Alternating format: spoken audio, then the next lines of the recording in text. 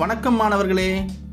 மீண்டும் பாண்டிச்சேரி கல்வி அதிர்வெண் தகவற்ற ஒளிபரப்பு மூலம் தங்களை சந்திப்பதில் மகிழ்ச்சி. சென்ற பகுதியில் பெயர்ச்சொல், வினைச்சொல் என்ன என்பது பற்றியும், ஒரு சொற்றொடரில் அமையும் எழுவாய், செய்யப்படும் பொருள், பயனிலை ஆகியவற்றை பற்றியும் கண்டோம். அதன் தொடர்ச்சியாக இப்பகுதியில் பெயரடை, வினையடை, தன்வினை, பிறவினை ஆகியவற்றை காண இருக்கின்றோம். உங்களுடைய 9ஆம் வகுப்பு தமிழ் பாடத்தில் 19 மற்றும் 20வது பக்கத்தில் இச்செய்திகள் இடம்பெற்றுள்ளன. அனைவரும் தயாராக உள்ளீர்களா? புத்தகத்தில் பக்கம் 19இல் கொடுக்கப்பட்டுள்ள சான்றை கவனிப்போம். நல்ல நூல் ஒன்று படித்தேன். இங்கு நூல் ஒன்று படித்தேன் என்பதும் பொருள் புரியும்படி உள்ளது. ஆனால் நல்ல நூல் என்ற சொல் பயன்படுத்தப்பட்டுள்ளது. ஒருவரின் சிறப்பை கூறவும் தன்மையை தெரிவிக்கவும் உயர்வான சில சொற்களை பயன்படுத்துவோம். சான்றாக நல்ல பையன், சிறந்த மனிதன், பண்பு உள்ளம் கொண்டவன், மாமனிதர் என்றெல்லாம் கூறுவதை கேட்டிருப்பீர்கள். இவ்வாறு பயன்படுத்தும் சொற்களை அடை என்று அழைக்கலாம். என்ன என்று கூறலாம்? அடை என்று அழைக்கலாம். சரியாக சொன்னீர்கள். கவனிக்கணும், இதே மாதிரி தான். இதற்கு உவமை என்று பொருள் கொள்ளலாம். அதாவது சிறப்பாக அழைப்பதாகும், சிறப்பு பெயர் என்பதாகும். புரியுதுங்களா? இச்சொடரில் நூல் என்பதற்கு முன் நல்ல என்ற சிறப்பு சொல் பயன்படுத்தப்படுகிறது. எந்த செயலுக்கு முன் பயன்படுத்தப்படுகிறது? பெயர் சொல் ஐயா.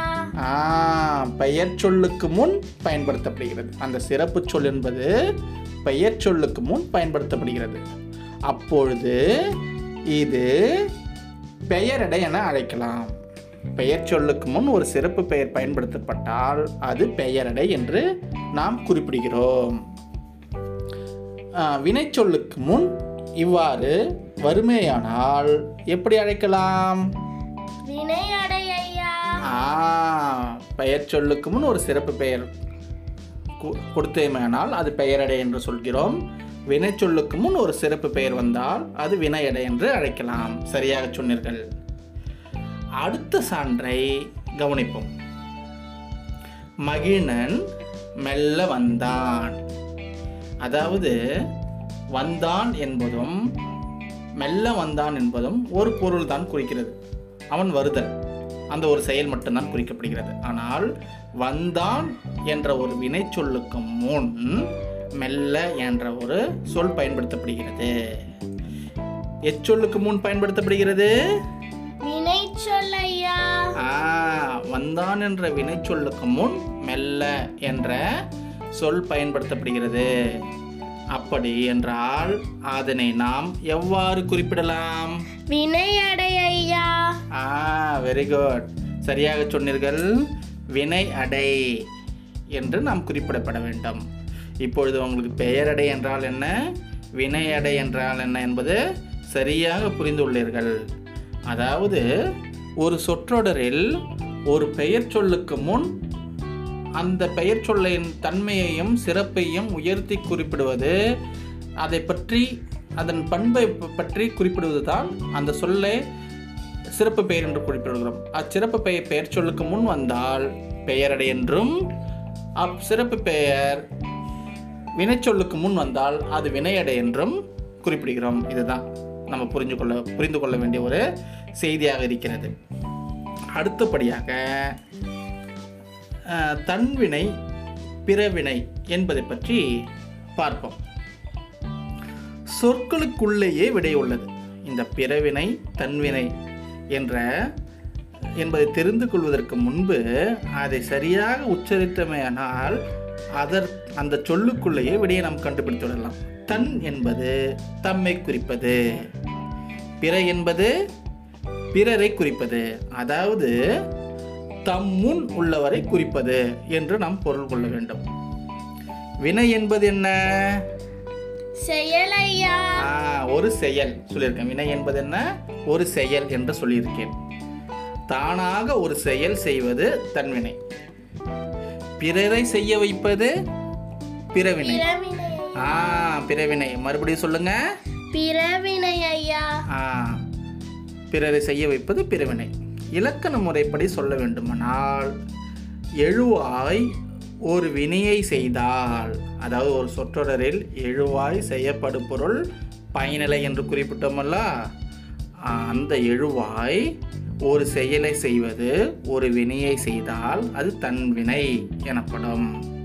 அதே எழுவாய் ஒரு வினையை செய்ய மற்றொருவரை பணிவித்தால் அது பிறவினை ஐயா. பிறவினை எனப்படும். புரியுதுங்களா? அதாவது எழுவாய் ஒரு செயலை செய்தால் அது தன்வினை. எழுவாய் ஒரு செயலை மற்றவர்களை செய்ய வைத்தால் அது பிறவினை. முடிஞ்சு போச்சு. சரிங்களா?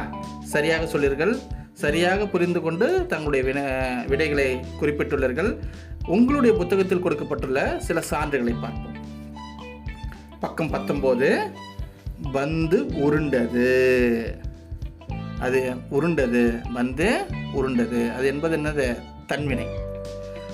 உருட்ட வைத்தான். வேற ஒருத்தர் செய்தாலும் அந்த செய்யலை, அதனால் அது பிறவினை என்று குறிப்பிட்டுள்ளோம்.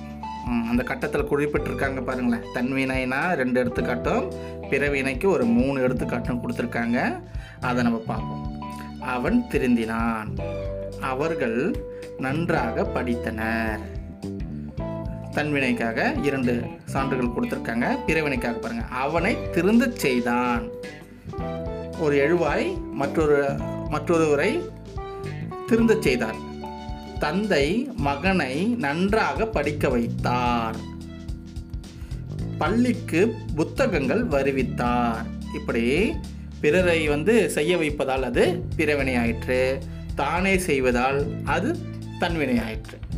இது வரைக்கும் நாம் இந்த பகுதியில் பெயரடை என்றால் என்ன, வினையடை என்றால் என்ன, தன்வினை என்பது என்ன, பிறவினை என்பது என்ன என்ற பகுதிகளை கண்டோம். அனைவருக்கும் புரிந்திருக்கும் என்று நான் நம்புகிறேன்.